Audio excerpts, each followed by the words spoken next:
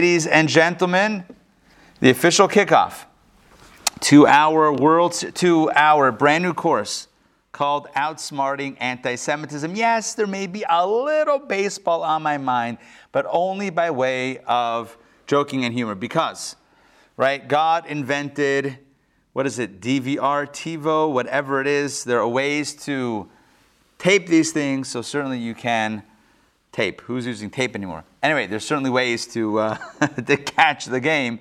Anyway, the way it works in sports, especially baseball World Series, the game's going to go upwards of 4 hours. Trust me, I may not be a prophet, but I am knowledgeable in these things. It's going to go at least 3.5 hours, 4 hours, which means you'll catch, by 9:30, you'll catch the best part of the game. So don't worry, everyone, stay with me, because what we're going to explore tonight is arguably, can't say for sure, arguably more important than Game 1 with the Braves, with the old Bravos in this series. Okay, if you're not from Atlanta, you're probably like, get to the class already, don't care about the Braves. Nonetheless, let's get rolling. Okay, so this course is a very special course, and it's a very important course. Now, why do I say that? I say that because the course deals with a topic that is exceedingly important. Okay, give me a second here. I'm going to mute everybody just to have a nice, clean background. By the way, throughout the class, feel free to unmute yourself and jump in and be part of the conversation. But for right now, we're keeping everything nice and quiet. Okay. Give me 1 second. There we go. Okay. So the topic tonight is very important, and I want to tell a story to get us started. The story goes that there was an anti-Semite, a Jew hater, who walks into a bar. And he walks into the bar and he sees, hold on, there we go, just a little LaCroix. He walks into a bar and he sees, I said the word bar, I thought about drinks, I have a seltzer here, all right, we're moving forward with that. He walks into a bar and he sees right next to the bar, posted up, like basketball, posted up next to the bar, he sees a Jew. This guy hated Jews, but he sees a Jew. He's seething with anger. He's a real anti-Semite. He says to himself, I'm really going to get this Jew. I know what to do. So he decides, he does the following. He says to the bartender, bartender, a round of drinks on me for everyone in the bar except for the Jew. Oh, wow. Did he show the Jew? But the Jew heard this. He said it really loud. So the Jew heard this and smiles. And he says, thank you. The anti-Semite's really upset. All right, everyone has their drink. They're all happy. He's the hero. And the next thing you know, the anti-Semite decides he's going to get the Jew again. If that didn't hurt, this is going to hurt. He says, a second round of drinks for everyone in the bar on me except for the Jew. No drinks for him. Once again, the bartender says, sure. The Jew smiles and says, thanks, man. And the guy is seething. He doesn't know what to make of this. He's freaking out. I'm trying to get the Jew, and the Jew is not being gotten. What's going on? Turns to the bartender and says, what's with this crazy Jew? He's Meshuggah. The guy's nuts. The guy's off his rocker. What's going on over here? I'm buying drinks for everybody in the bar except for him. Why is he smiling? And the bartender says, yeah, because he owns this place. Thank you. Sherry with the rim shot. Because he owns the place. Okay, making business. Another story. Story takes place shortly after the assassination of the Russian Tsar Alexander in 1881. There's a government official that quickly makes his way over to the Jewish quarter. And he goes to the rabbi and he says to the rabbi, he says to him in a very accusatory tone with a pointed finger, he says, I bet you know who's behind the assassination. And the rabbi says, actually, I have no idea. But I'm sure the Russian government is going to blame the Jews and the milkmen. And the government official says, why the milkmen? And the rabbi says, why the Jews?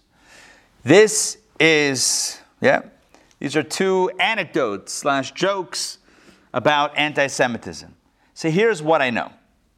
I know that from the beginning, Since the Jewish people became a people, there are two constants, two things that will always be there. Anti-Semitism and jokes about anti-Semitism. But the truth is that you and I know that anti-Semitism is not a laughing matter. Our history simmers with the ashes of anti-Semitism and Jew hatred. Persecution, forced conversions, expulsions, executions, arodefas, crusades, the Inquisition, pogroms, the Holocaust were just 75 years or so, a little over 75 years, removed from the brutal and systematic murder of 6 million Jews, including 1.5 million children. We've seen it all in our history. We've endured it all. And this is painful. Just when we thought that maybe the world finally gets it. Maybe humanity would just have Rahmanas. You know what Rahmanas means? Rahmanas means a little compassion. When we thought that maybe humanity would have a little Rahmanas and give up hating and targeting the Jew. When we thought maybe, just maybe, the world was on board with what has become the Jewish slogan of never again. When we thought maybe the world finally will give up its hatred of Jews. We've been reminded in very direct terms that simply is not the case. Anti-Semitism is horrifically and inexplicably alive and well. Anti-Semitic incidents have been rising in the recent past. Remember the Tree of Life Synagogue in Squirrel Hill? I know that with us tonight, my mother, who's in Pittsburgh right now, and a number of you have connections to Pittsburgh, family from Pittsburgh, originally from Pittsburgh.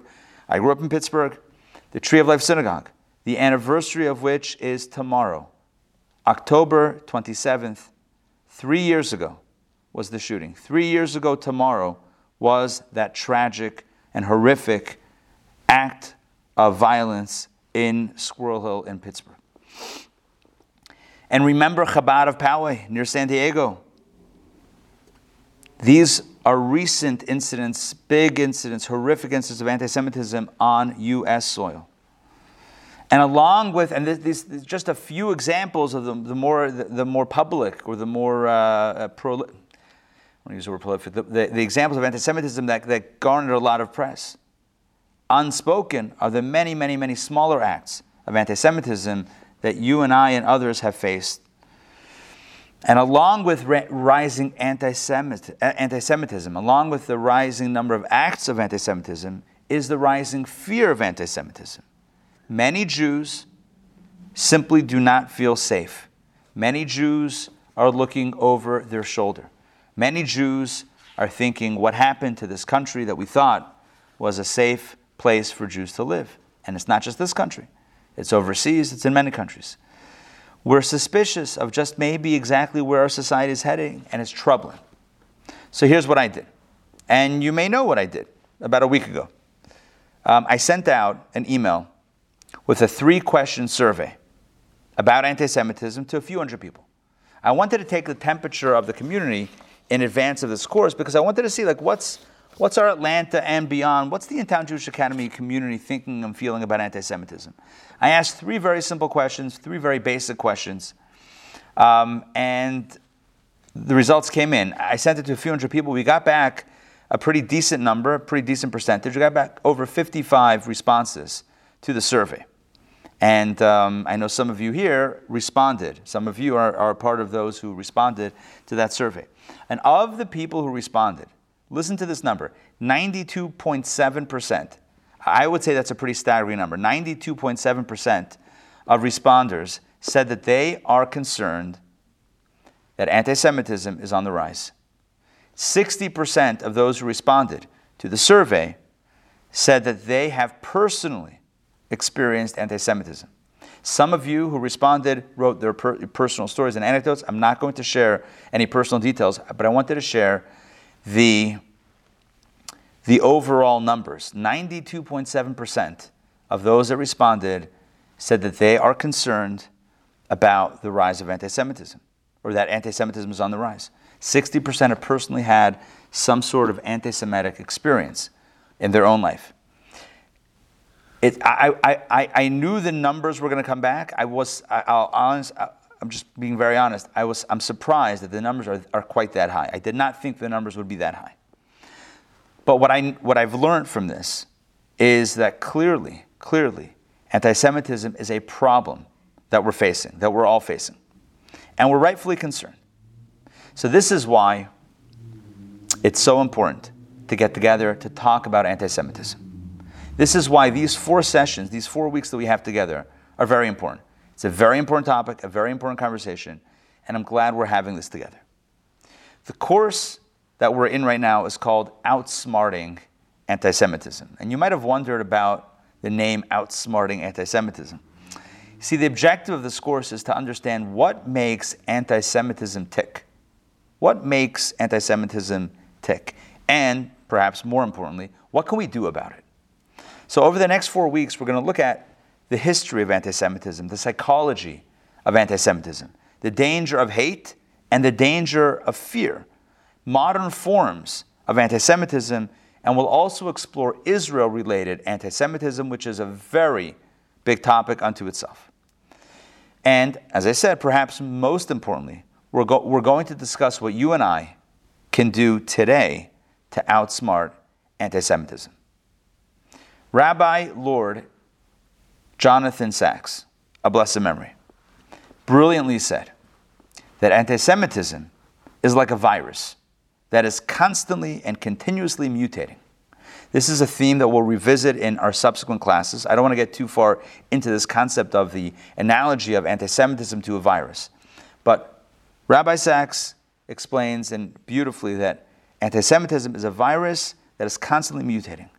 So, relevant to the course objective, our goal in this course is not necessarily to learn how to completely eradicate or eliminate the virus, but perhaps more specifically, how to inoculate ourselves from its potency, from its potent harm.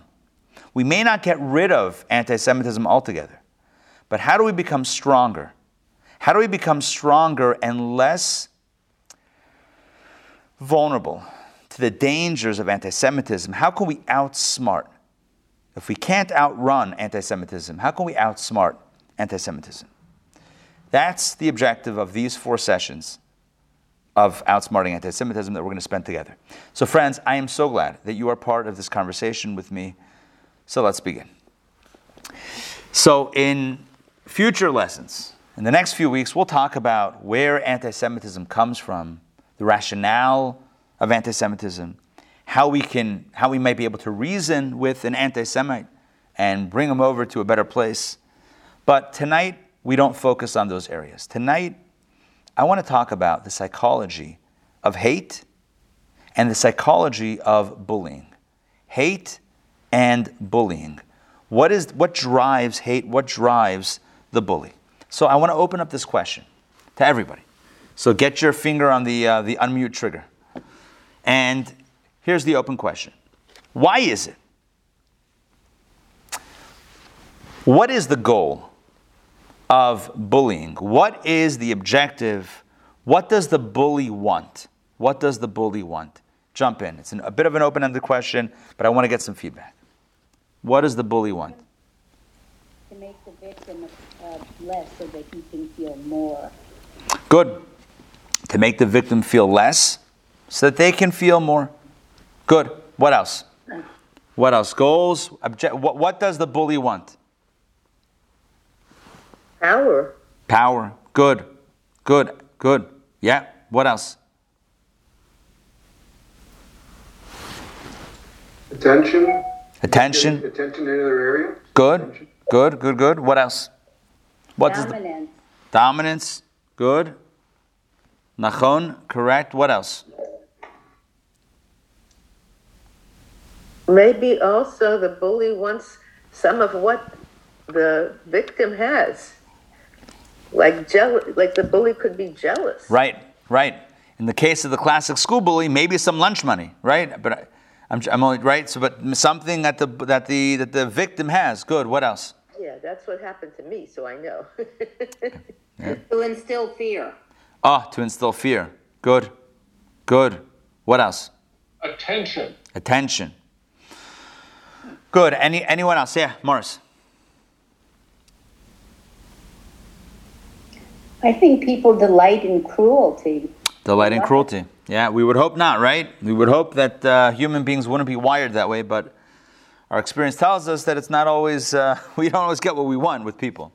Okay, I want to focus on one of the elements that were mentioned, because hatred, the psychology of hate, why people bully, is a very big topic, which we will get to throughout this series. But one mention, one idea that someone mentioned a moment ago, I want to focus on, and that is that a bully sometimes wants to instill fear within the other, derives a perverse pleasure, derives a power, some element of power from the fear of the victim. This might be how we understand the idea of terrorism, right? What is terrorism? Terrorism is, the goal is to instill terror within the other, right? To instill fear, to have a person or a community or a society looking over its shoulder. Remember, I'm sure everyone here remembers 9/11, right? Remember 9/11 and the days, weeks, and months that followed, even till today. There is a fear. How do I know there's a fear? I just was at an airport. I was at an airport. I have to take off my shoes. Why are we taking off our shoes in the airport? Yeah. You ever wonder why we started taking off our shoes? Remember the shoe bomber? Remember that guy? He tried to light his shoes on fire? We're operating out of fear. I'm not saying we shouldn't. I'm not weighing into yes, no, or in the middle. I'm not getting into that. I'm just saying that there is a fear from 9/11 terrorism that still is in place today. We have protocols that are driven by the fear of something like that, something like a shoe bomb, etc., happening. This is a fear that is absolutely driving the protocols and behaviors that we are all living with. Nachon, correct? Yes? You concede? Okay. Well, my mother nods yes, so we're for sure good. Okay, now, so, fear. A goal of bullying is to terrorize the victim, to get in the other person's head, to make them fearful, to make them anxious, to make them weak. And with that anxiety, with that fear, the other person becomes vulnerable. And that constitutes victimization. There's a powerful quote from the Talmud. There's a really powerful quote from the Talmud that I wish to study together with you. I'm going to pull it up on the screen. Now, here's the deal. One second, before I share my screen, just a quick note. Everyone who has signed up for the course, has hopefully received the book. If not, it's in the mail. If you're signed up as trying it out, well, after tonight, you'll sign up for the course and you'll get the book sent out to you ASAP. If you have a book, you can follow along with the book and you can read the additional readings and look at the charts and the graphs, which I'm not spending time on all of the details. There's a lot of information. So you have plenty of reading material before and after and between classes. But I do want to share the core text, the core sources with you, which we'll go through together. So without further ado, I'm going to share my screen. And let's take a look. Let's take a look at what's going on from the Talmud. Okay, give me a moment to pull up the correct text. 1 second.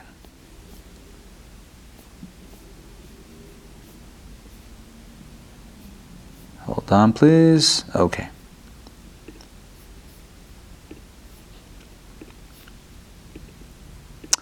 Okay, here we go.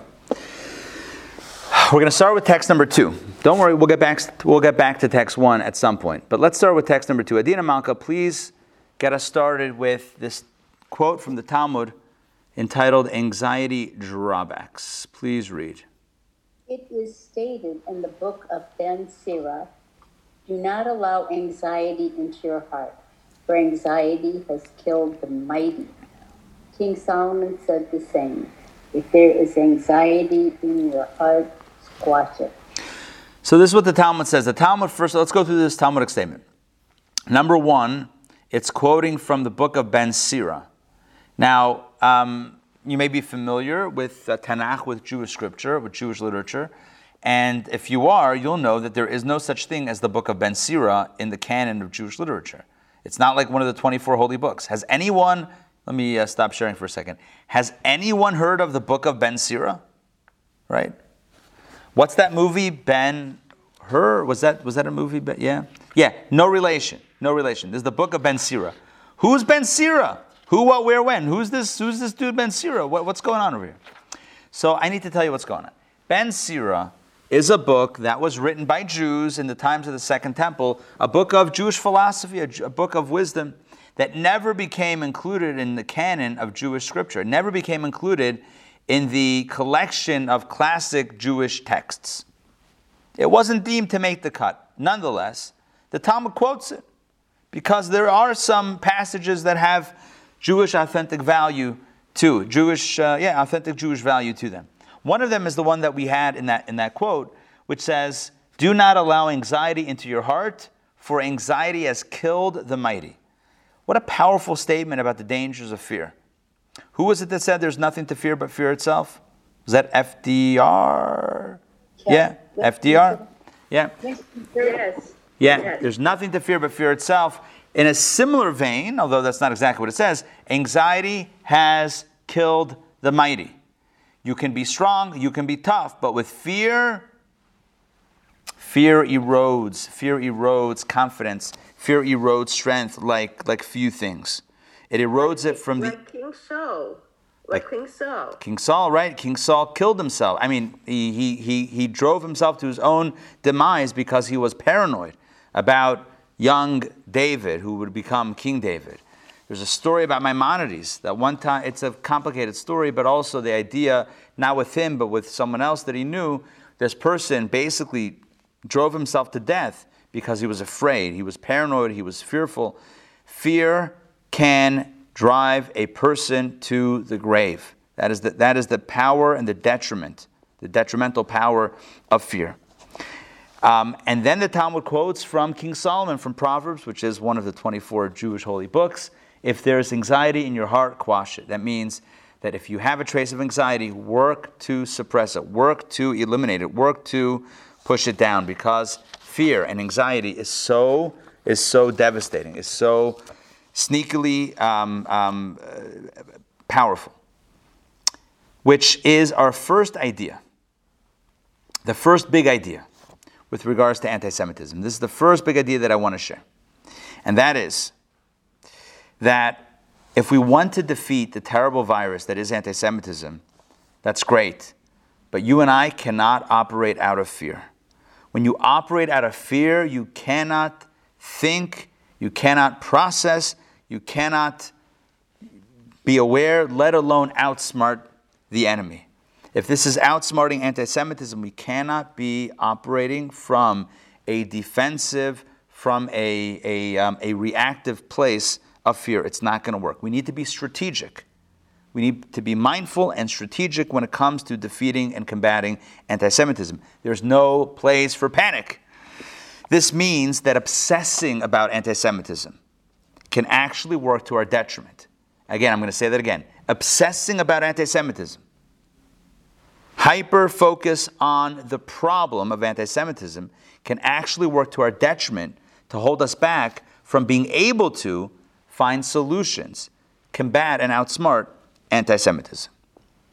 Sure, of course, we need to know what's going on. We need to be aware of the threat and the challenges. We need to have our eyes open to the state of affairs today, to the threat of anti-Semitism. But that cannot become our whole reality. We cannot be consumed by that. Think about it. The bully wants you to identify yourself as a victim. The bully wants you to identify yourself as the one being bullied, not as who you are as a person, but as a victim of a bully. That keeps that power dynamic. They're the bully, you're the victim, as long as you identify in that space. So the more you see yourself as that, as the victim, the more that is and becomes a self-fulfilling prophecy. The anti-Semite, in a similar way, wants the Jew to see him or herself as a victim of anti-Semitism. That's the goal. The goal is also to hurt the Jew, but the goal is also, in a very strong way, that the Jews should feel as victims. They should feel victimized and vulnerable and scared. That keeps the power dynamic right where they want it. So the first step of breaking out of the clutches and the cycle of victimhood is self-empowerment. It's knowing who you are outside of the bully-victim experience. Does that make sense? It's knowing who you are outside of this power dynamic, of this horrific power dynamic. This is a critical element, a critical first piece of the conversation when it comes to combating and outsmarting anti-Semitism. We need to start thinking about who we are as Jews outside of the experience of anti-Semitism. In other words, when the Jewish experience and the Jewish conversation becomes focused solely on anti-Semitism and victimhood, it simply does not serve us well. If the entire conversation of Judaism is Holocaust, never again, anti-Semitism, reports of hate, ADL, if that's the entire conversation about Judaism, then it means we are self-identifying that our entire being is wrapped around this posture of victimhood and victimization. And that's simply on every level not healthy. If a child is, God forbid, being bullied in school, there are different approaches that can be taken. One is to go to the bully and to shout at the bully, and you're terrible, and you're bad, and you're wrong, and kick the bully out of school, and suspend them, all that stuff. Call the parents, call meetings, And then there's another approach. How do we communicate to our child, if God forbid they're being bullied, that they are strong, that they are capable, that they are nothing, whatever the bully's saying is not true? How do we communicate to the child about their own self-worth? Does that make sense? So you can focus all the attention on the bullying and the bullying and the bullying, and what's the message to the kid? To your kid? The message is, you're being bullied. You're being victimized. And that deflates the self-worth of the child. Or we can focus on, it's not either or, it's not a zero, it's not one over the other, it could be both. But when we focus on the child and say to the child, you have to know who you are. You're a strong person, you're a capable person. What they're saying about you is not true. This is the truth of who you are. You can build up the child so that when somebody says something not nice, I know that's not true. That's a joke, right? I guess we're all laughing at that, right? Because that's not true. And I understand not all forms of bullying are the same, right? There's saying not nice things about someone, and then there's physically harming someone, and those are two different experiences. But in generally speaking, when we focus excessively, when we focus exclusively on the anti-Semitism, we do ourselves a detriment because we don't focus on ourselves as far as who we are. I'm going to share. Hold on 1 second. I just want to tell you what to give as an example. Hold on 1 second. Let me share a statement, a quote from Deborah Lipstadt. Deborah Lipstadt, as I'm sure we all know, certainly our Atlanta folks know, Deborah Lipstadt is the famed Emory University professor, Holocaust historian. She's been brought on by the current administration in the United States to be on the Council Against Anti-Semitism, the National Council Against Anti-Semitism in the U.S. So she writes about this theme that I'm trying to express in her latest book, Anti-Semitism Here and Now. Let's take a look at what Professor Lipstadt writes. I'm going to share my screen with you, and let's read this together. It's going to go back a little bit, back to text 1A. 1 second. A lot of graphs. You see, if you have the book open, there's a lot of reading material. Okay, hold on. Let me find this.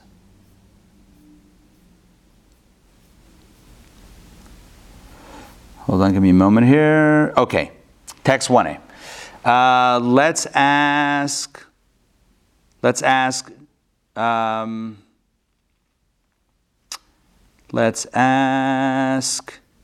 Joy, please, to read text 1A. Let's ask Joy to read text 1A. Dr. Maxey, If you can please read text 1A if you're there. Most Jews will immediately step forward when Jews anywhere are being attacked by anti-Semites. This is, of course, as it should be. What is regrettable, however, is that for some Jews, the fight against anti-Semitism becomes the sum total of their Jewish identity. Recently, a much-respected Jewish communal leader lamented to me that he regretted not having educated his children about Jewish traditions and culture. He was, however, very proud of the fact he had embedded within them a total intolerance of anti-Semitism. His kids were prepared to be at the barricades to do battle against this hatred, and many others as well. His comment made me sad. Anti-Semitism has become the drummer to which his family's Jewish identity marches. They know of Jew as object, not subject. In other words, what is done to Jews becomes far more significant than what Jews do. This well-intentioned Jewish father has deprived his children of a rich and multifaceted legacy. They have been taught to see themselves mainly as perennial victims. This cedes to the oppressor control over one's destiny. It leaves many Jews, including this man's children, aware of what to be against, but not what to be for. Thank you very much. This is, in my opinion, a critical and powerful reading. Again, Deborah Lipstadt, Anti-Semitism Here and Now, published in 2019. It's a powerful passage amidst a larger, powerful idea that she's developing. And the idea here, in short, is that it's when anti-Semitism becomes the focus of education and identity, well, there's a few problems. Number one, all you know is what you're against. I'm against well, what am I for? I know what's not okay, but what is okay? Who am I?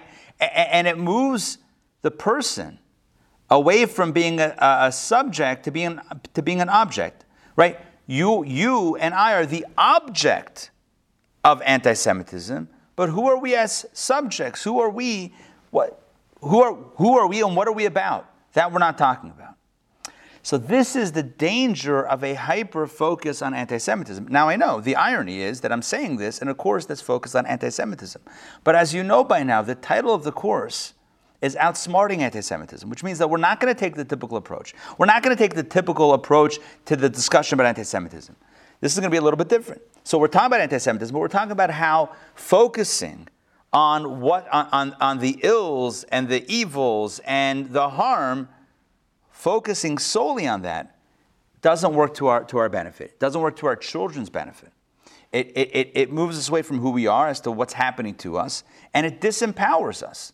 It keeps us in the posture of victim. We are the victim. We're always the victim. Every year we have all these thousands of anti-Semitic incidents that happen, so we're the victim. And it's a very disempowering philosophy. Take a look at this same idea as captured by another writer. This is Bari Weiss, text 1b. I'm going to read this. The Jewish people were not put on earth to be anti-Semites. We were put on earth to be Jews. That is what she said at the Solidarity March, January 5th, 2020 in New York City. January 5th, 2020, those were her remarks. We are not here to be anti-Semites. Our identity is not combating hate. We have a positive mission, not just a negative one. Because focusing only on the negative, focusing only on the victimization and the victimhood, keeps us victimized, keeps us as a victim, it keeps us weak, it keeps us vulnerable. And it doesn't resonate with the next generation. You tell the next generation, you know what it means to be Jewish? It means you're always being targeted. It means you're always being victimized. It means you're always a subject of hate. Oh, yay. Where do I sign up? Are you kidding me? Who wants to be part of that club? You would want out of that club. No one wants to be part of that club. So it's very important. It's very important to focus on who we are and build up our strength. If we're trying to outsmart anti-Semitism, we have to be smart. We can't panic. We can't fear. We can't, yes, we have to be aware. We can't close our eyes and pretend and put our head in the sand and not be aware. We have to be aware, but we also cannot fear. So the question now on the table is the following. How do we keep our head on our shoulders and remain even-keeled even as we see the dangers of anti-Semitism around us? It seems like a very tall task, right? We're supposed to be aware of anti-Semitism, be aware of the dangers, and yet not panic, not become overly fearful, keep our head on our shoulders, looking forward, creating strategies to combat anti-Semitism, to outsmart anti-Semitism. But how? If we're really afraid, if there really all these incidents happen, so how do we remain sober and not panicking? So I'm glad you asked. So what I'd like to share with you today are tried and true ideas gleaned from Jewish wisdom on how to remain positive and forward-thinking, even while being aware of the anti-Jewish threats around us. Here's the good news. One of the realities of being a people with a 3,000-year history of anti-Semitism is that we've had many opportunities to talk about Jewish survival, to talk about how to combat Jewish hatred. There's a lot of conversation, a lot of wisdom on this. So what we're going to do tonight is we're going to go through some of the major ideas that have historically carried Jews through difficult times. So again, let me just explain how we got here. We started off by talking about how anti-Semitism is a very relevant topic. It's a topic that we must discuss based on what's going on in the world and just our own reality. So we need to talk about it. I then segued into a conversation about the dangers of fear. How the bully and the terrorist, they want you to be afraid. They want you to look at yourself as the victim, because that keeps the power dynamic. If you're the victim, well, and then they're the victim, then they are the one who's victimizing. That's exactly the dynamic. To regain one's power, to regain control of the narrative, and say, "I'm not a victim. You're hating on me. That's fine, but I have my own strategy. I have my own purpose. I have my own way of living." That takes power back into your court, and that puts control back in the narrative. So this is what we're trying to focus on, not how to be anti-Semites, but what does it mean to be a Jew, to be a confident Jew, to be a Jew that is inoculated against the ills and the dangers of anti-Semitism. So that's the conversation. And again, as I just said a moment ago, we have a 3,000-year history of dealing with this, which means there's a lot of wisdom that we can draw from. Let me pause for a moment and let's take some comments or some questions thus far. Please jump in. I just wanted to make two comments. One is that, of course, nobody wants to be the victim, and that is what led to assimilation. Mostly people said, I'm out of here, especially in Germany. And then the other comment I wanted to make was, we have a very, very concise example about what's the essence of combating anti-Semitism, knowing who you are, with, I forget which Rebbe, who the bully came into his jail cell and said, the Tsar wants to, you have to come right now to the Tsar wants to meet with you. And the Rebbe was davening Shmoneh Esrei, and he just kept on davening. And right. and the bully kept harassing him, and when the Rebbe finished, he said, there's somebody higher than you, higher than me, and higher than the Tsar, and that's who I respect. Right. It's standing strong, but based on knowing who you are. Exactly. Yeah, it's the idea of standing strong, right? The idea of standing strong, knowing who you are. If we think that we are victims of hate, then that's what we're going to be. When we know that we're Jews, right? That we're strong Jews, then it's a different experience. It's a different experience. All right, more questions, comments? Rabbi, yes. I think another thing that's relevant to this conversation in the past 50 years or so, it's relatively recent as far as history goes. There have been people who have been trying to steal our identity. And someone who tries to steal another person's identity, that's the worst possible attack you can think of. And so, for example, there are evangelical Christians who call themselves Jews. They are trying to steal our identity. And I think this comes from guilt on their part. And so they try to identify with us through perhaps guilt because of their own anti-Semitism or for whatever reason. But, and in the past 50 years, the term Judeo-Christian has been used. I mean, you can't go to. I mean, you hear that phrase a lot. Right. Whereas, yes, it's maybe 100-year-old term or something, but in the last 50 or 70 years, it's become a more popular term. Right. Good. So what we're going to do. So 1 second, Steve. 1 second. We're trying to steal our identity. Right. Okay. Good. Good point. So what we're going to. So throughout this course, we're going to explore various forms of anti-Semitism, various forms of hatred. We're going to talk about Rabbi Sachs's analysis of how anti-Semitism is a virus that mutates. It moves from a religious place to a science place to a human rights place. We'll talk about that, and I think that's going to become relevant there.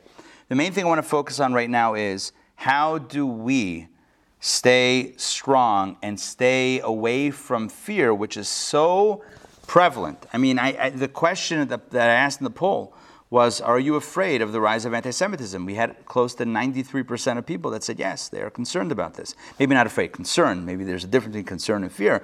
But how do we make sure that concern doesn't lead to fear? How do we make sure that concern leads to something productive and not self-destructive? That's really what's on the table to explore tonight. You see, we can talk about how to address the anti-Semite, how to advocate, how to lobby, how to talk to Congress. We can talk about all that, and we will throughout this course. But tonight we focus on inside. How do we strengthen ourselves?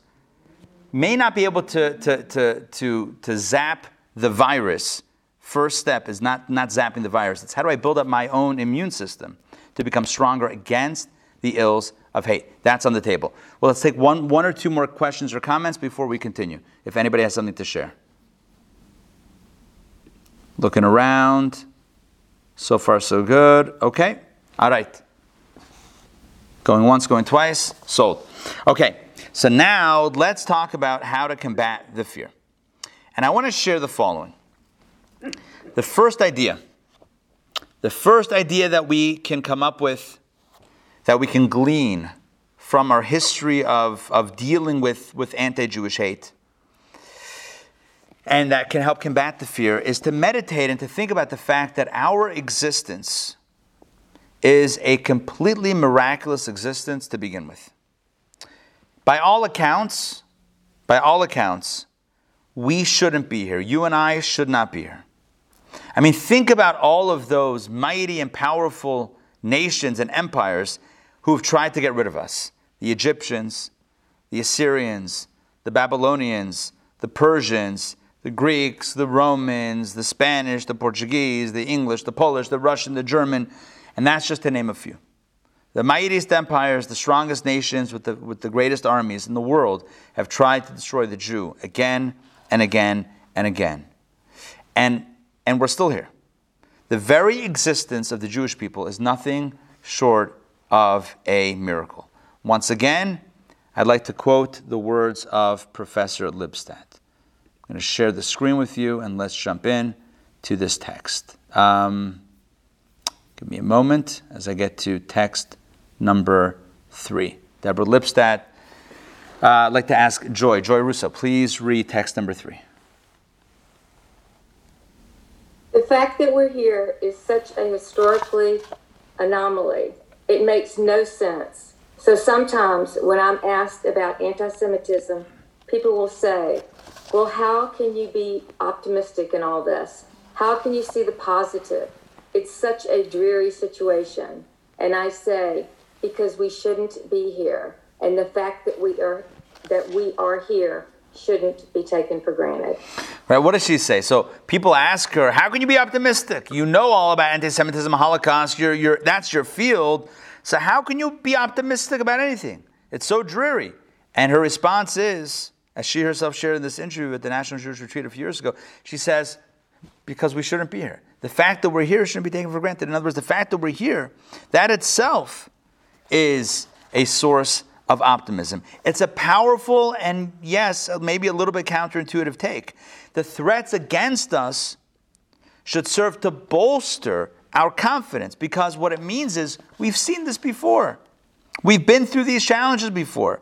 We've weathered the storm and we've come out okay. I mean, think about the idea of resilience. Right? It's a big word today in psychology, right?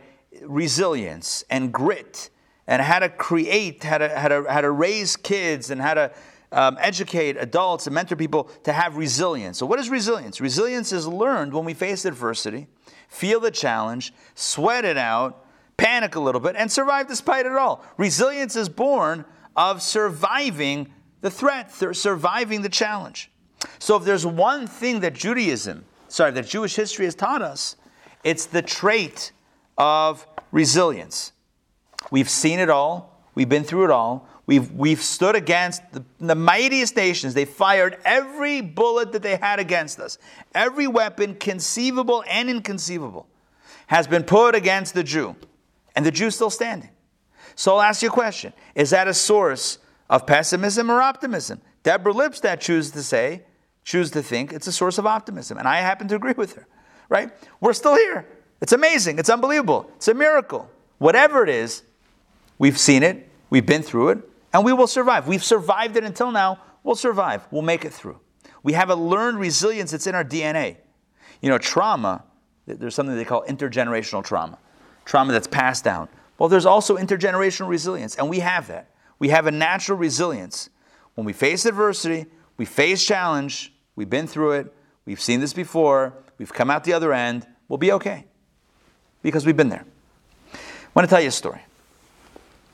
Story time. The story goes back to around the year 1168. This is the Middle Ages. And location is Yemen. The Jews in Yemen in and around 1168 were facing some pretty heavy adversity on three fronts. So there are three challenges to the Jewish community in Yemen. Number one, a fanatical Muslim cleric became the ruler of Yemen. And one of his policies was that he decreed that all Jews must convert to Islam, or else it's going to be very, very serious consequences. So that was one threat hanging over the head of the Jewish community in Yemen. Number two, there was an apostate Jew, a Jew who had renounced his Judaism, who said and proclaimed that based on Jewish texts, converting to Islam was okay. So there was a threat from outside, from the Muslim cleric leader of Yemen. There was a threat from inside. There was a Jew who had converted to Islam who said, guys, join me, it's okay. And to top it off, the third angle of challenge was that there was an imposter who proclaimed himself to be the Jewish Messiah. Somebody who said, I am the Messiah, follow me. Things were a mess. The Jewish community was in disarray. There was a lot of fear and a lot of panic. And so, one of the great leading rabbis of Yemen, of the Yemenite Jewish community, in the year 1168, turned to one of the greatest Jewish leaders of the time, and really one of the greatest Jewish leaders of all time, none other than Rabbi Moses Maimonides. Rabbi Moshe ben Maimon, a.k.a. Maimonides, the great Jewish philosopher, codifier of Jewish law, physician, astronomer, etc. He turns to Maimonides for guidance. What do we do? The community's in disarray. We don't know where to turn. We have no hope. Everyone's afraid. This guy's trying to convert us. This guy's saying conversion is okay. This guy's saying I'm the Messiah. We don't know what to do, where to turn. We're all panicking. Maimonides penned a letter in response to the rabbi in Yemen's plea for help. And Maimonides essentially writes what I just told you before. This is not our first rodeo. It's not the first time our people have been threatened, and we've survived. We've survived once, and twice, and 3 times, and we can survive again. So don't panic. We've been there before. We've weathered the storm. We'll survive again. Let me share this text with you. It's really a powerful text. This is going to be text number 4 in your booklets, or in your books, which is on page, I don't know what page it's on, but text number 4. I'm going to read this and throw in a little bit of commentary here. God assured our father Jacob early on that although the nations would enslave his descendants, treat them cruelly and subjugate them, his children would survive and endure, whereas those who enslave them would eventually disappear. In other words, Maimonides says, this story has been predicted. You have nothing to worry about. Don't be afraid. Right? Don't be afraid. It's happened before. God already promised it's going to happen. But God also promised that the Jews will survive and the nations will one by one disappear. God told Jacob in Genesis 28, your descendants will be like the dust of the earth. So what does that mean? That doesn't sound like a good thing, with dust of the earth, which means, as Maimonides interprets, although they are destined to be trampled and downtrodden, as everyone tramples the dust of the earth, they will overcome and triumph in the end, just as, to continue the analogy, the dust eventually rises over those who trampled upon it when their corpses are buried. So Israel will remain in existence, whereas those who have trodden upon her will not. Let me stop sharing for a moment and explain the analogy. God promises Jacob that his progeny, his children, will be like the dust of the earth. And Maimonides says, so what kind of blessing is that? Like the dust of the earth? Like what's the blessing there? He says, everyone steps on the earth. But ultimately, the earth gets the last laugh. The earth ends up covering over everybody. Right after 120 years, everyone returns to the earth in one way or another. So who has the last laugh? The earth. This is the blessing that God gives to Jacob and his descendants, the Jewish people. God says, throughout the generations, throughout the millennia, what will happen is there will be nations that rise up to try to trample all over you. There are those that will try to walk all over you. But you should know this, ultimately at the end, you will triumph, you will survive, and those nations will fall. Just look at the history. The ancient Egyptian Empire, the Assyrian Empire, the Babylonian Empire, the Roman Empire, the Greek Empire. All these ancient empires are relegated to history. And the Jewish people, we're still studying the same books, rapping the same tefillin, performing the same mitzvot, speaking the same language, reading the same books. It's the same, eating the same gefilte fish. Okay, maybe that's new. But we're still doing the same stuff, right? It's all this, we're still plugged in. Yeah, who's wearing togas? Who's wearing togas? I mean, not just for fun, right? Who's wearing togas? No one's wearing. Who wears tefillin? We still wear tefillin. A talis, a prayer shawl. We're still doing the same things. Let me put it this way, just to give you an image. If Julius Caesar showed up in a time machine in Rome today, Julius Caesar himself, the man himself, showed up in Rome, October 26, 2021, he would look around. This place has changed. Interesting. Yeah, no one's wearing the same clothes. No one's doing the same things. No one's speaking the same language. Yeah. Where's everybody? What's going on? No one to talk to. He would feel alone. People would look at him like he's Meshuggah. But imagine in Israel, imagine Jerusalem. Imagine if Moses, Moshe Rabbeinu, Moses himself, or for that matter, Maimonides, or anyone, pick anyone. Moses, but let's stick with Moses. Imagine if Moses time machined to present day Jerusalem. He would be there, let's say with tefillin on and a talis. He would fit right in with the minyan. He would say Shalom Aleichem, we would say Aleichem Shalom. It would be like old friends. Nothing would change. Because all of those that tried to trample upon us ultimately fell by the wayside of history, and we're still here. So this is the opening shot, if you will, that Maimonides writes in 1168. That's a long time ago. It's a long time ago. That's centuries. 800, 900 years. That's a long time ago. Maimonides writes 850 years or so. He writes to the Jews in Yemen who are panicking, guys, you got this. No need to panic. Not to say that there's no challenge, not to say there's no threat, not to say you shouldn't strategize. Of course you should. But panic, you'll be okay. You're going to survive. We've survived, you will survive. God promised that we will survive. Let's continue inside. Let me share the rest of this letter, or the rest of the excerpt of this letter. Take a look.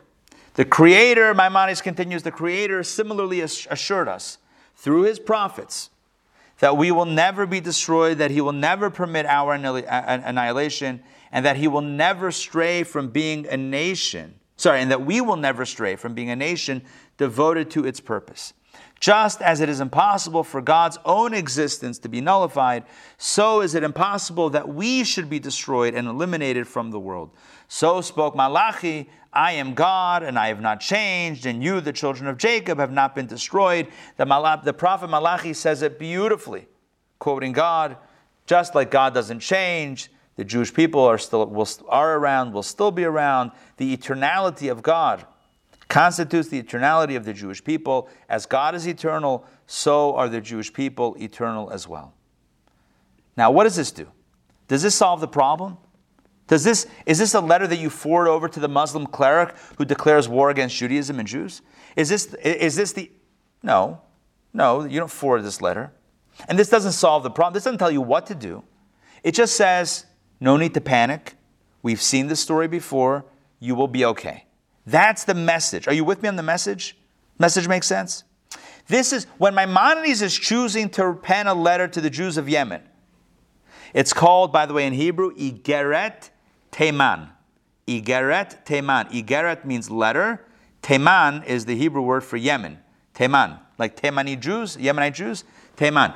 Igeret Teman. It's the letter to the Yemenite Jews who were up in panic. They were nervous. They were anxious. They didn't know what to do. They were beside themselves. Don't worry. It will all work out. God will provide. You will be okay. Doesn't mean you don't do the work on the ground, as we'll discuss tonight. But what it means is the fear does not help. So this is the first message that I want to share with you tonight. How do we combat the fear of anti-Semitism? We know that it's not healthy to be afraid. Anxiety doesn't help. But how do we combat the fear? If we're thinking about anti-Semitism, we might get afraid. So what do? Meditation number one. I'm going to give you 2 meditations tonight. Meditation number 1 is Jewish survival is a miracle that God has performed for us. God's eternality is our eternality. Just as God is forever and diamonds, according to De Beers, so too is the Jewish people. We are forever, we are eternal, and the nations will not crush us or destroy us. They will ultimately fall, and we're still trucking along day by day, little by little. So that's meditation number 1, to help neutralize the fear. Let's talk about meditation number 2. Meditation number 2 is a bit more personal.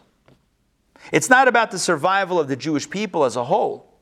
It's about the survival, it's about the well-being of the individual as an individual.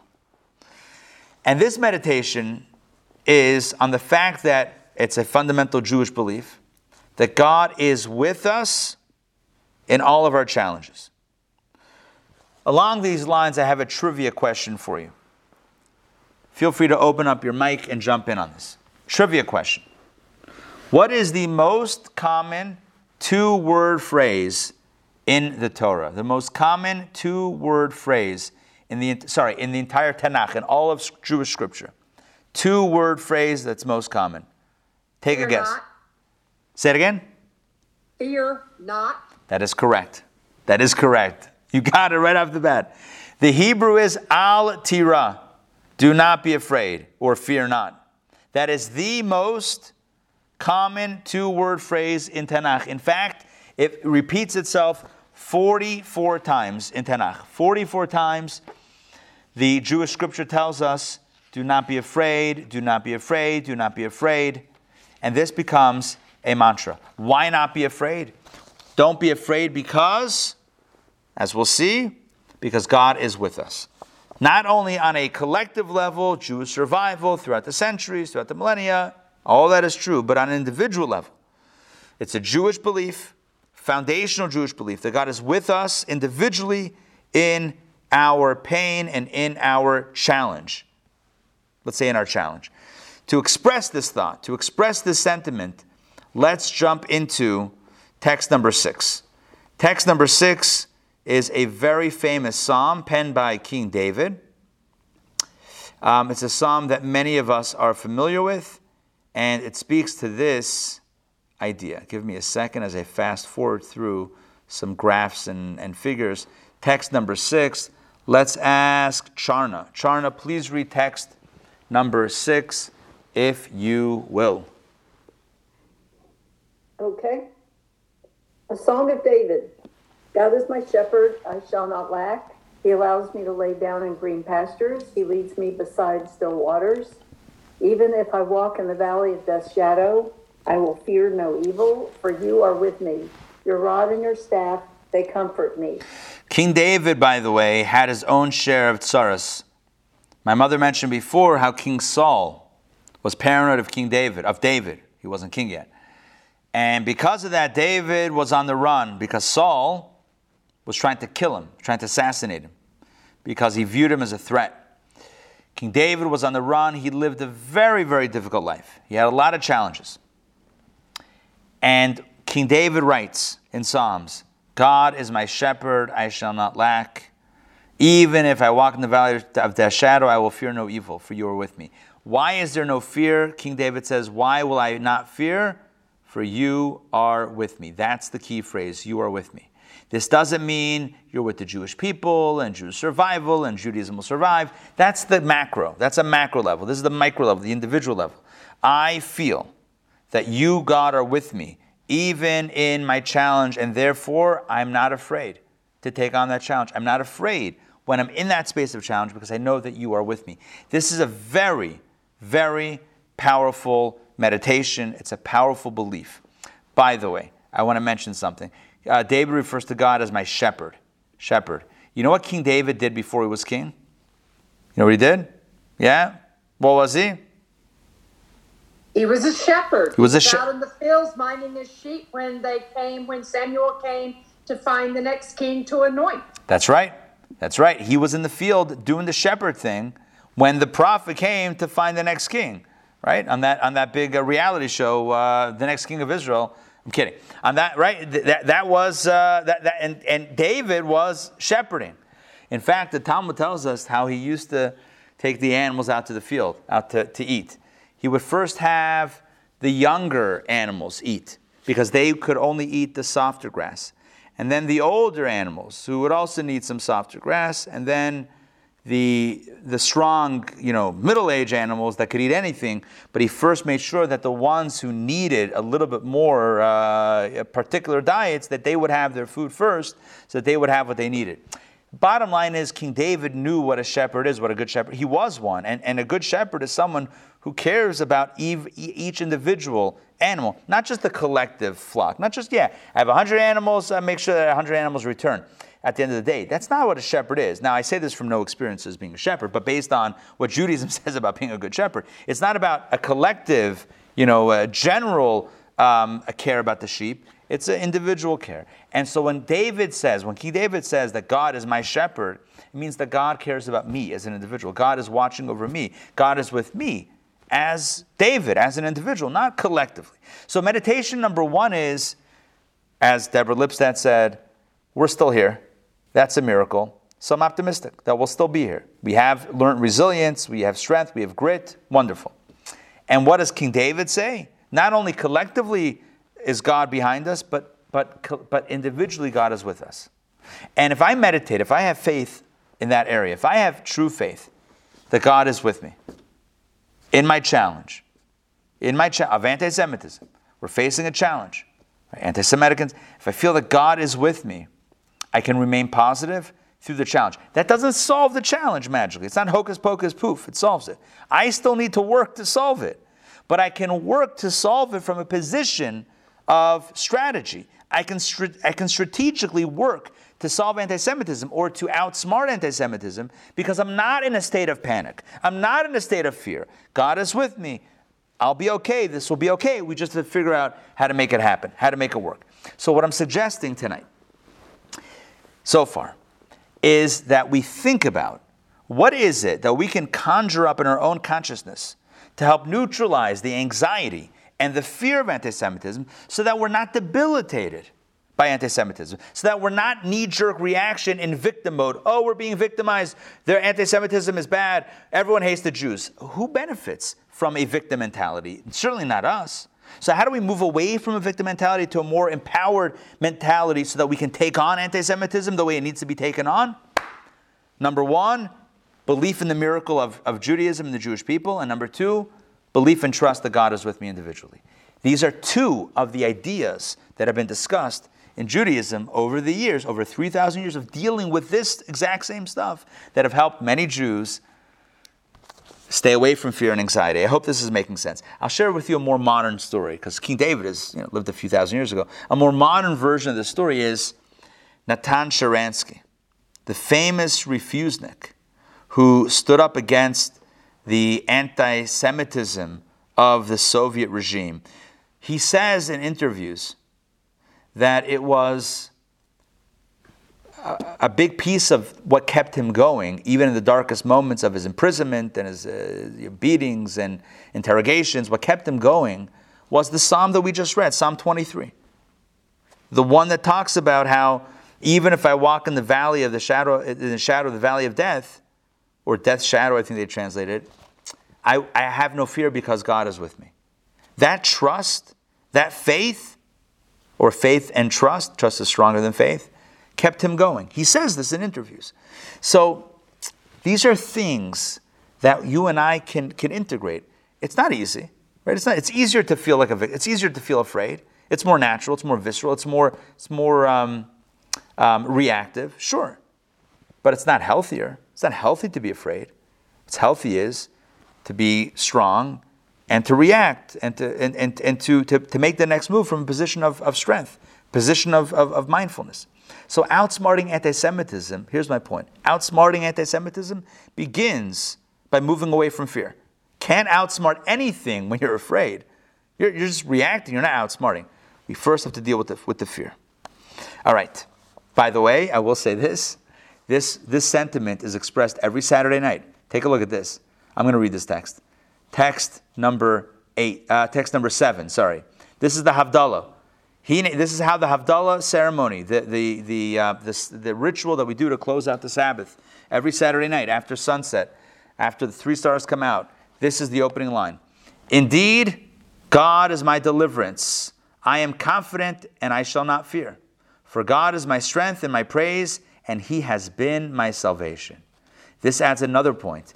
We've seen in our lives how we've been able to work through in our own personal lives, not just historically on a collective level, but individually, how we've been able to work through challenge and hardship.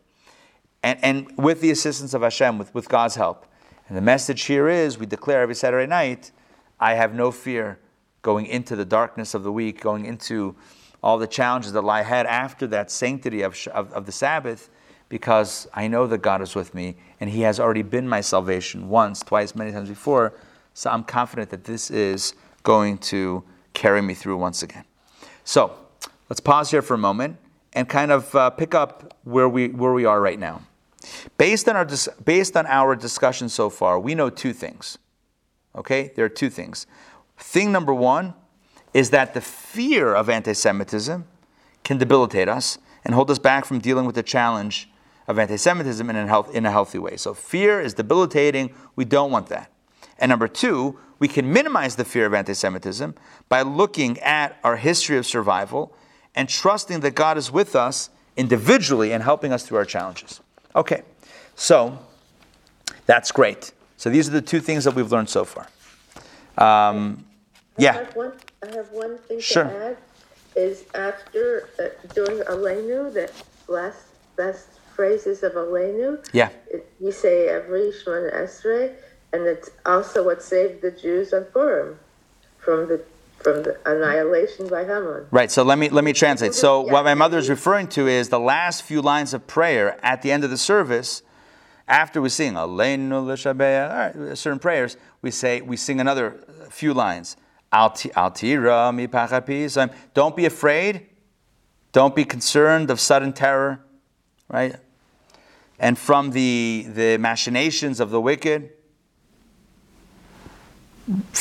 Rely on Hashem, and He will lead us to success and to security and safety. And that is really what has carried us through fear in the past.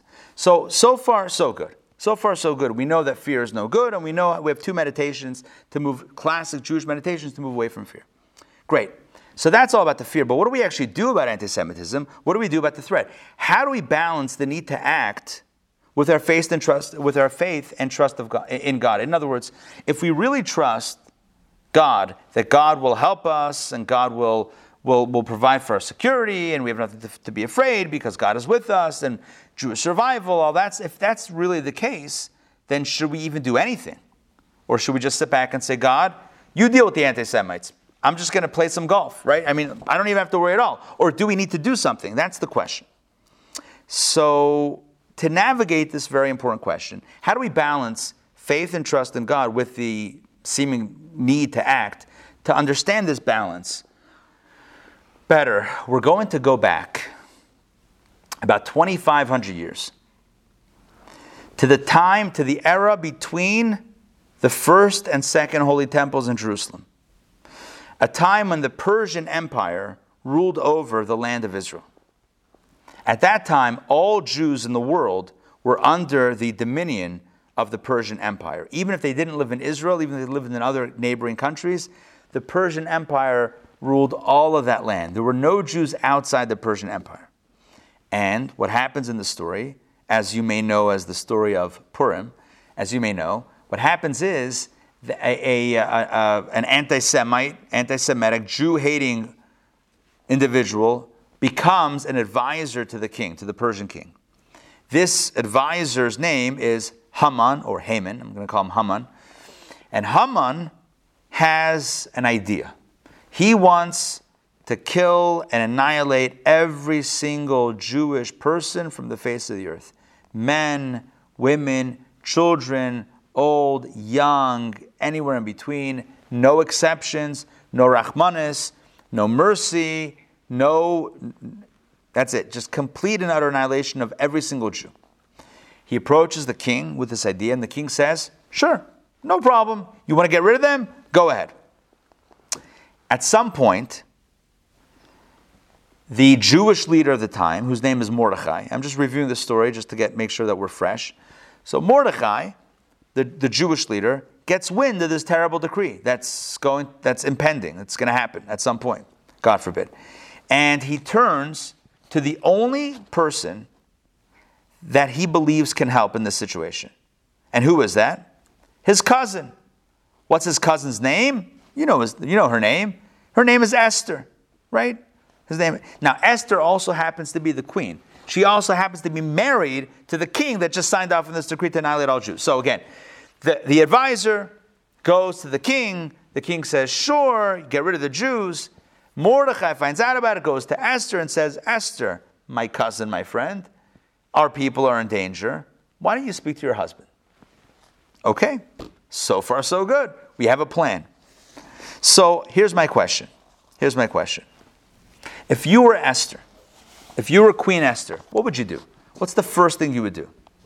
First thing. Pray. Huh? Pray. Okay, pray, but now you're getting religious on me. What would you think is the first thing you would do?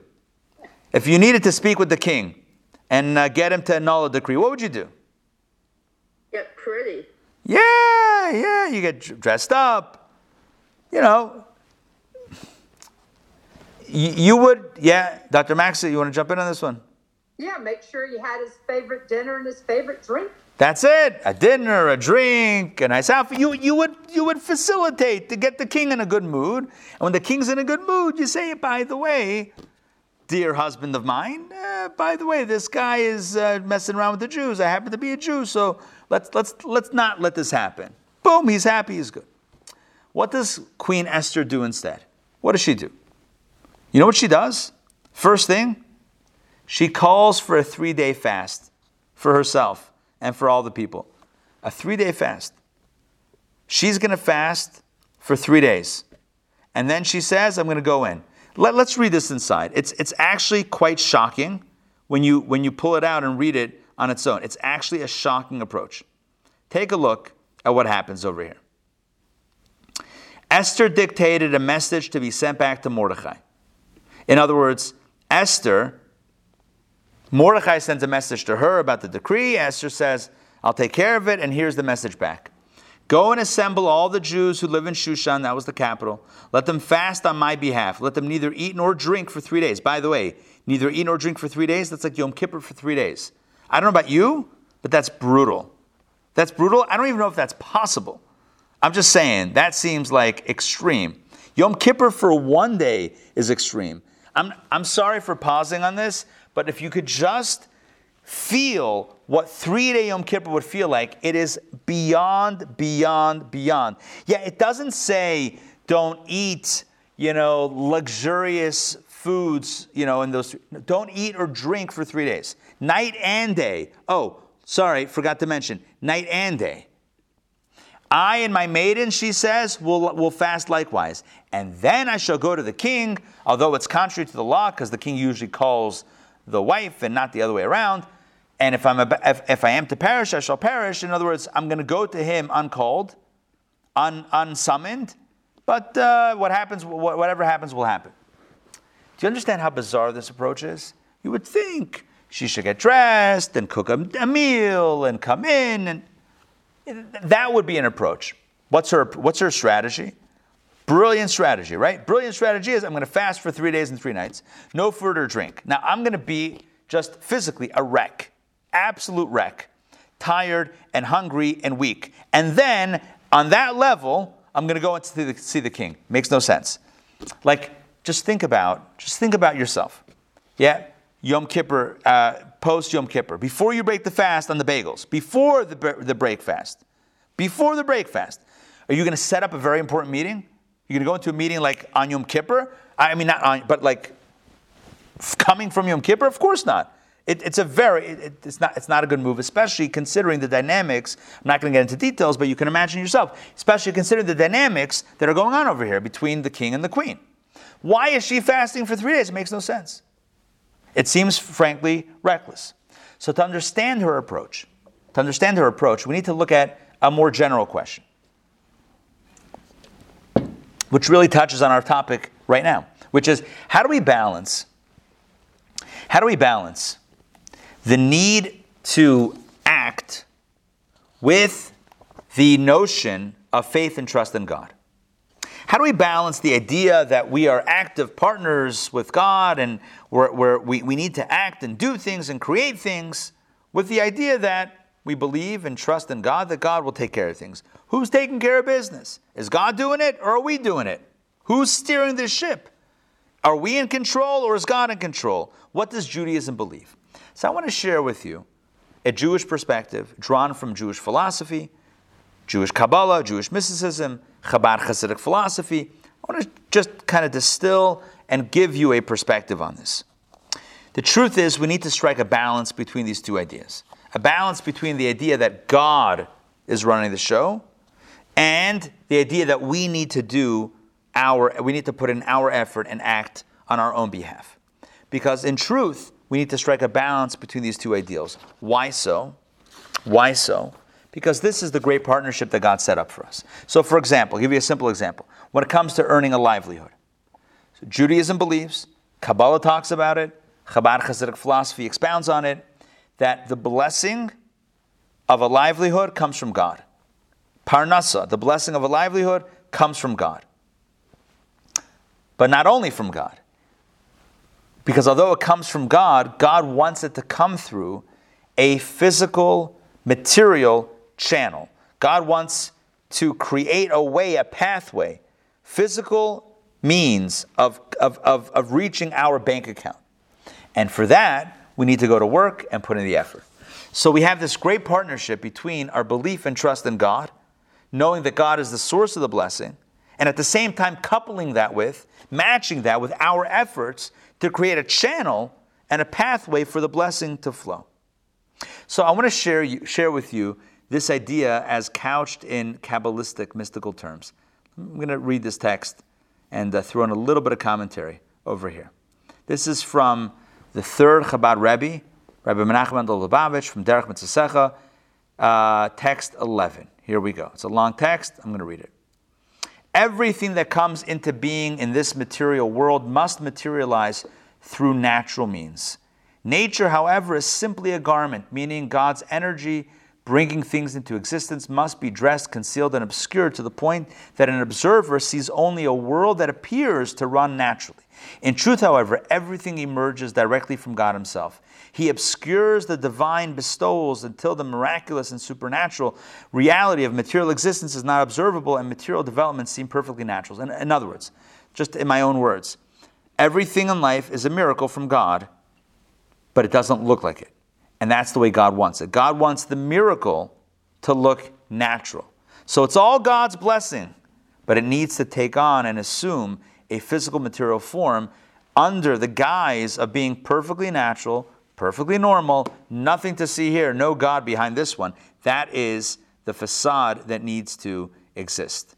When, for example, back inside, God provides an individual with an ample livelihood, it is not done through a miracle as it was in the Sinai desert, when God rained manna and meat from the skies. Rather, God sends the blessing through the individual's business affairs.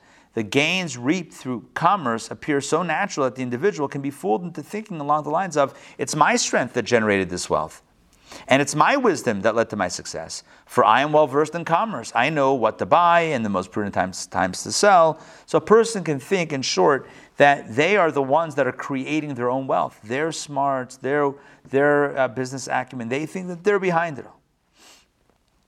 But as the Tzemach Tzedek continues to say, that's not the case. This arrangement works as long as we prepare a valid garment through which the divine flow of sustenance can descend into material reality. Our occupation must be proportionate so that according to the rules of nature, the sum required for our livelihood could theoretically be gained via such an occupation. If this requirement is met, our occupation serves as a perfect garment in which God can disguise his blessing. For we could easily claim, I acquired this wealth through my own skills, because it is indeed considered natural for such an occupation to yield that range of profit. Since such an assertion is logically sound, our occupation is an appropriate conduit for God's kindness. Accordingly, bottom line, while we work, we should be mindful of our belief that our earnings are really God's blessing. They are like any other open miracle, like the miracle of the manna. Our actions merely weave a garment behind which God can disguise his blessing. That's enough for right now. The point is like this. Does God do it or do we do it? And the answer is, of course, yes. Right? Yes, both are true. God does it, and then he wants us to do it, or at least to create the illusion that we're doing it, by putting in our own effort, even though that doesn't create the blessing, but it kind of garbs the blessing. It puts clothing on the blessing. It makes the blessing look normal and natural, and that's the way God wants it. So we need God's blessing and our actions. What's true for money is true for Jewish survival and combating anti-Semitism. And this is the story of Esther. This is the story of Purim. Mordechai tells his cousin Esther. By the way, some say that they were married before the king married her, just so you know. Mordechai tells Esther the following. He says there's a grave decree, we're all in danger, it's terrible, etc. Okay?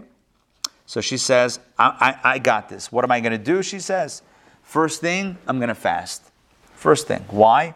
Because if we want a blessing for survival, if we want a blessing for protection, divine protection, the first thing I need to do is turn to God Almighty. That's the first thing I need to do, is turn to God. The first thing I don't need to do is go to the king, because the blessing does not come from the king. The whole problem is they went to the king's feast. The Jews went to the king's feast. That got them into the mess in the first place, which is a longer story. But the solution is not first thing going to the king and bringing the king some good food and beverage. First thing is you go to God. And this is what Adina Malka said before, right? What's the first thing you would do, I asked? And what did Adina Malka say? Pray. Pray. And that's exactly along the lines of what Esther felt as well. First thing we do is plug in to the source. Channel the blessing. Then you got to go to the king. You got to put in the effort and do the work, because turn to God and say, God, help me. You got to create a space, a natural space for that to transpire. God doesn't want to perform a miracle out of nowhere. Poof, magic out of nowhere. Suddenly things, fall away. The danger falls away. Give me an alibi, God says. Give me a way to work through this naturally that looks like it's nature, but that's really supernatural. That's where the effort, that's where the action of showing up to the king comes in. But what's primary and what's secondary? And this is the key. What's primary and what's secondary? Primary is the source. Secondary is our efforts. It's like when you want water from your sink, yeah? So you open the faucet, open the spigot, whatever you call it, open the spigot, pull up the handle, great, water comes out. You can have a handle from today to tomorrow, open it up, close it, and nothing's going to happen unless it's connected to the source. You can go to the king, go to the king, go to the king. If you're not connected to the source, if the water's not flowing, you ain't going to get any water. It's not going to happen. So step one is... water bill. Yeah, exactly. Step one is plug into the source. That's what Esther did. She prayed and fasted for 3 days, 3 nights. Then you go into the king. This is what we learn historically from the story of Esther, from the book of Esther, from the story of Purim, which is probably the biggest example of salvation of a Jewish community, the Jewish world really, against anti-Semitism. Here you have an anti-Semite, a Jew hater, a Haman, right? Boo. We even boo him until this day every time we mention his name. We boo him in synagogue. We shake the grager. We eat his ears. Okay, not exactly, but something like that. Or his hat, right? The Hamantashen. So Haman is the villain. What does Esther do? Doesn't go to the king right away. That's not going to work. She goes to God first and then goes to the king. So here's the message for us. How do we combat anti-Semitism? And trust me, we have 3 more lessons and we have a lot more to talk about on the ground, how to deal with an anti-Semite, how to educate. We have where it comes from. There's a lot of conversation. But in tonight's first session, this is the big idea. Number 1, don't be afraid. We have to it's an issue that we need to deal with, but fear doesn't help, number 1. And we had meditations about. But number 2 is when we begin acting, let's not forget about the spiritual stuff. When there's a threat to the Jewish community, let's open up a book of Psalms and pray. Let's give tzedakah, charity. Let's do a mitzvah, take on a mitzvah. Let's wrap tefillin, light Shabbos candles. Let's do the spiritual stuff alongside and maybe first before we do the physical stuff. Advocacy and meetings and diplomacy, of course. On the ground, we got to create the channel. We got to create the garment. We got to garb the miracle in some sort of natural clothing. But don't forget about the source. And so I want to conclude with the following story. The story took place in 1990. The exact date was April 23rd, 1990. Not that long ago. There was a fellow whose name was Eliakim Rubinstein. He was an Israeli, and he was an aide to Prime Minister Yitzhak Shamir.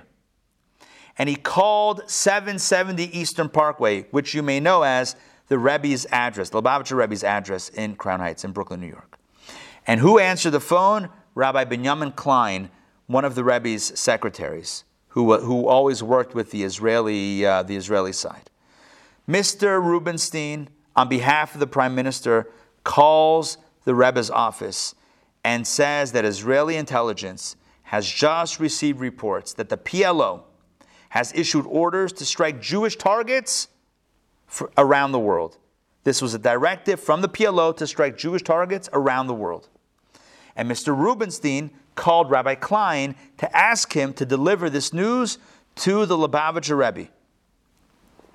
Rabbi Klein told the Rebbe, it was right before the Mincha prayers. The Rebbe davened Mincha, prayed in the synagogue, the afternoon prayers.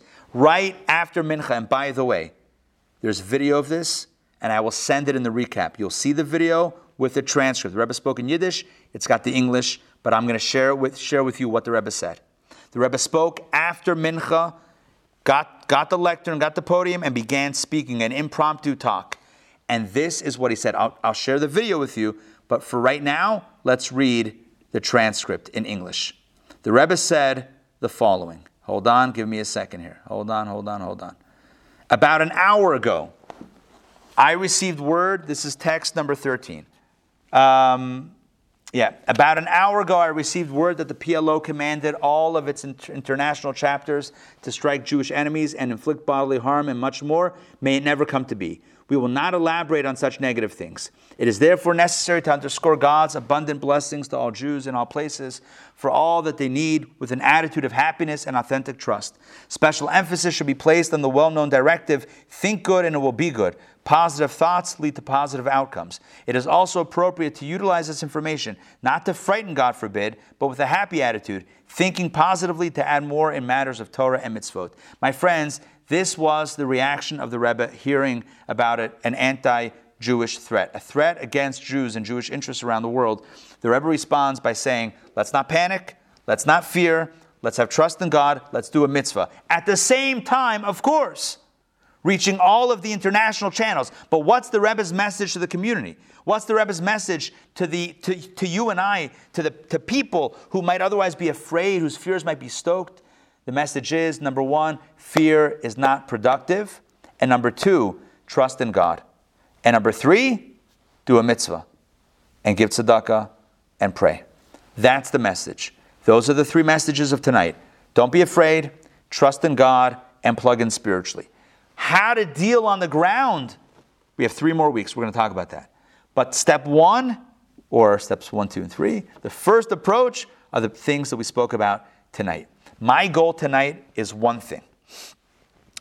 Anti-Semitism is an important, critical conversation. But the fear and the fear-mongering is not healthy.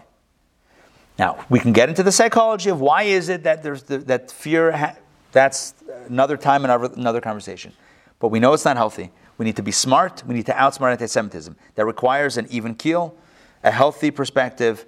I said sober. I mean, not fearful, but sober, clear-eye perspective on the issue at hand.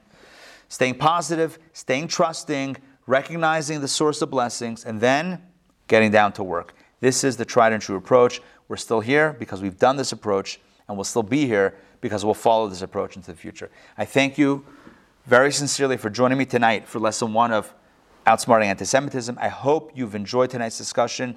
There's so much more to come. If you're not yet signed up for the course, those that are trying it out, please join and continue the conversation. Next week, the class is entitled No Apologies. We'll talk about the roots of anti-Semitism. Where does anti-Semitism come from? Why has it persisted for so long? We're going to look inside the mind. We're going to jump inside the brain of the anti-Semite to understand what is the root and the longevity of anti-Semitism, and what are the valid responses to these questions that I just asked. All of that and more coming up next week. Same bad time, same bad channel. Outsmarting Antisemitism. I thank you again for joining me. And I'm here for the next few minutes to answer questions. Okay, this formally concludes the class. Q&A and open mic is going to begin now. One thing that I want to mention, or a few things that I want to mention, we have some incredible upcoming events and classes. We have a new course for women, a Rosh Chodesh course called Well Connected about Jewish ritual. You do not want to miss that. That's coming up in November. We have the Jewish Book Club coming around once again for a new cycle of books. We have 7 books, 8 books, 6 books. We have a full slate of books. Check the website, intownjewishacademy.org, for the list of books and the dates of conversation. Join the Jewish Book Club. Get your books and get reading.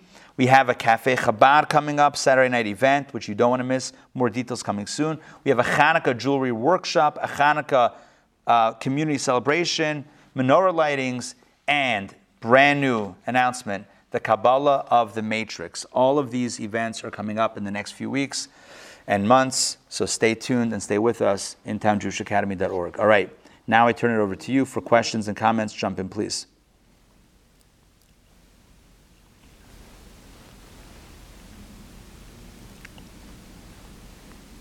Or just say hi. Either way. Hi, Ari. Hey. I have a question. Thank you, Rabbi. Pleasure. I have a big question, but it's probably for the last 2 sessions. Okay. By the way, we're going to get into, this is very important, because you mentioned the last 2 sessions, really critical. We're going to be talking about forms of anti-Semitism, including a criticism of Israel and what constitutes anti-Semitism vis-a-vis Israel, which is a very nuanced topic and a very important conversation to have, because it doesn't do us good to call everything anti-Semitism either, right? That everything is anti-Semitism is just, is not healthy. So we have to have a healthy approach, a healthy balance when thinking about this. I noticed something in the chat. Let me check the chat for a second. Thank you. Marcia's saying, just want to refresh that if we think about anti-Semitism often or the Holocaust often, we identify with the victim too much. I don't think that thinking often about anti-Semitism or Holocaust keeps us victimized. I think it's how we think about it. How do we think about it? Do we think about it in productive terms or in victim terms? Do we think about it in, okay, what are we doing now to perpetuate the memory of those lost? What are we doing today to continue carrying the torch of Judaism forward despite the hate, despite the attempt to snuff out Judaism, how are we keeping this moving forward?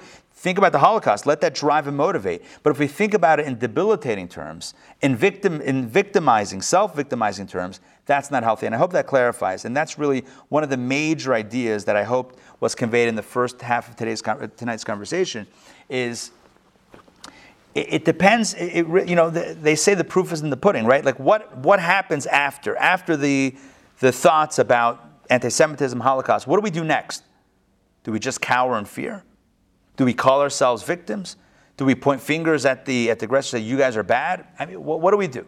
Or are we productive? Do we do something productive? Okay? That's the question. The goal is production, being productive. And that happens when we're not in a victim mentality. It's not easy, and I'm not blaming, by the way. I just be very clear here. I'm not saying that if somebody is victimized and then they feel like a victim, something's wrong with them. It's perfectly normal and natural. It's perfectly normal and natural, which is why we have this course.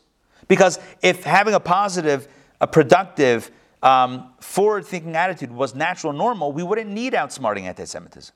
It would be natural and normal. But because the nature is, when victimized, to feel like a victim, we need to now have a conversation about moving perhaps out of that to a more productive space. Not criticizing that space, but how do we move to a healthier space, a more productive space? So I hope that clarifies. Questions, comments, or we can close out. Ray has her hand raised. Oh, hey, Ray. Question, comment, or maybe an errant emoji hand raise. Errant emoji hand raise. Yeah, it happens. Honestly, I don't even know. Yes. With respect to the Shoah, perhaps one question that I've asked myself, but I've never heard anyone else ask this question. Why did Hashem need the 6 million to be someplace else? And where is that someplace else? And why did Hashem need them to be there? That's a really good question. I don't know that anyone knows that answer. That's one of those I've questions. never heard that question asked. Yeah, I appreciate the way you asked that question. I don't know. I mean, we have a lot more to talk about in this course, so let's see how things progress and develop, and maybe we'll bring in the show of the Holocaust into the conversation as we go through the lessons. But certainly a lot to think about, so thanks for mentioning. All right, my friends, let's close it out for tonight. I look forward to seeing you next week. Don't forget, you can always mix and match. If you want to come on a Thursday, we have bagels. Feel free to join us on a Thursday or a Tuesday night. Either way works. Laila Tov, and of course, go Braves. Stay positive, my friends. Stay positive. We'll see you soon. Take care, everybody. Rabbi. Pleasure. Laila Tov.